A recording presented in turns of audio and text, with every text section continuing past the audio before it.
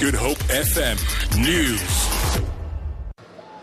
Good afternoon. Negotiations between the South African Social Security Agency and the South African Post Office over a deal to distribute social grants have supposedly collapsed. A source close to the deal has told SABC News that Social Development Minister Bathabile Dlamini will call a press briefing on Monday to inform the nation on the way forward. However, the Post Office's Mark Barnes has refuted this, saying negotiations are ongoing. Nomsam Dluli reports.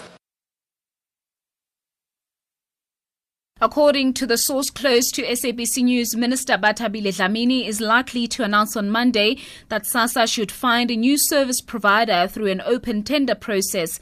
This week, the two parties held a meeting in which SASSA offered SAPO the opportunity to take over the system's development of the payments, which is one out of the 4 services. But the Post Office also wants to provide banking services and the production and distribution of grant cards. The contract with CPS expires in 5 months. It's hard. Western Cape Minister for Community Safety Dan Plato says police are following various leads in connection with the recent shootings in Scottsdene in Kraaifontein this week. In the latest incident, 2 people were shot and killed and 3 others seriously injured by unknown gunmen in an apparent separate gang-related shooting in Scottsdene. Plato addressed religious leaders gathered in Lower Crossroads, the same area where 18 people were shot and killed in Marikana informal settlement recently. The meeting also forms part of provincial government's Safer Schools program to take youth off the streets, especially during school holidays. Plato has urged religious leaders to play a more prominent role in ending shooting sprees in communities.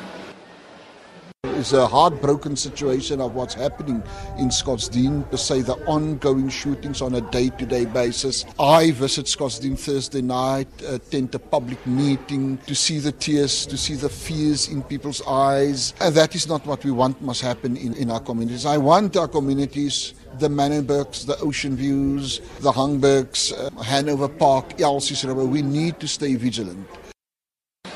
10 people have been arrested on Western Cape Road since the start of the weekend. Provincial Traffic Chief Kenny Africa says a pedestrian was left in a fatal condition after being knocked over on the N1 in Paarl. He says most of the arrests involved drunken driving. We arrested 7 drunken drivers, and the highest reading recorded was 4 times over the legal limit in the West Coast. We arrested 1 truck driver in Brackenfell for overloading his goods vehicle. And in Beaufort West, we arrested a person for doing excessively high speed, and also another motorist for doing 145 kilometers per hour in a 120 zone. We confiscated a huge amount of abalone, and it was handed over to the police in Hermanus. Calm has returned to Kenya's western county of Kisumu after 2 days of election-related violence. The region, along with 3 others, were scheduled to participate in repeat elections today, but voting has since been cancelled by the Electoral Commission due to security concerns. No new date has been set. Some residents in Kisumu said they are hoping that the repeat elections are called off altogether. For Good Hope FM News, I'm Tamara Snow.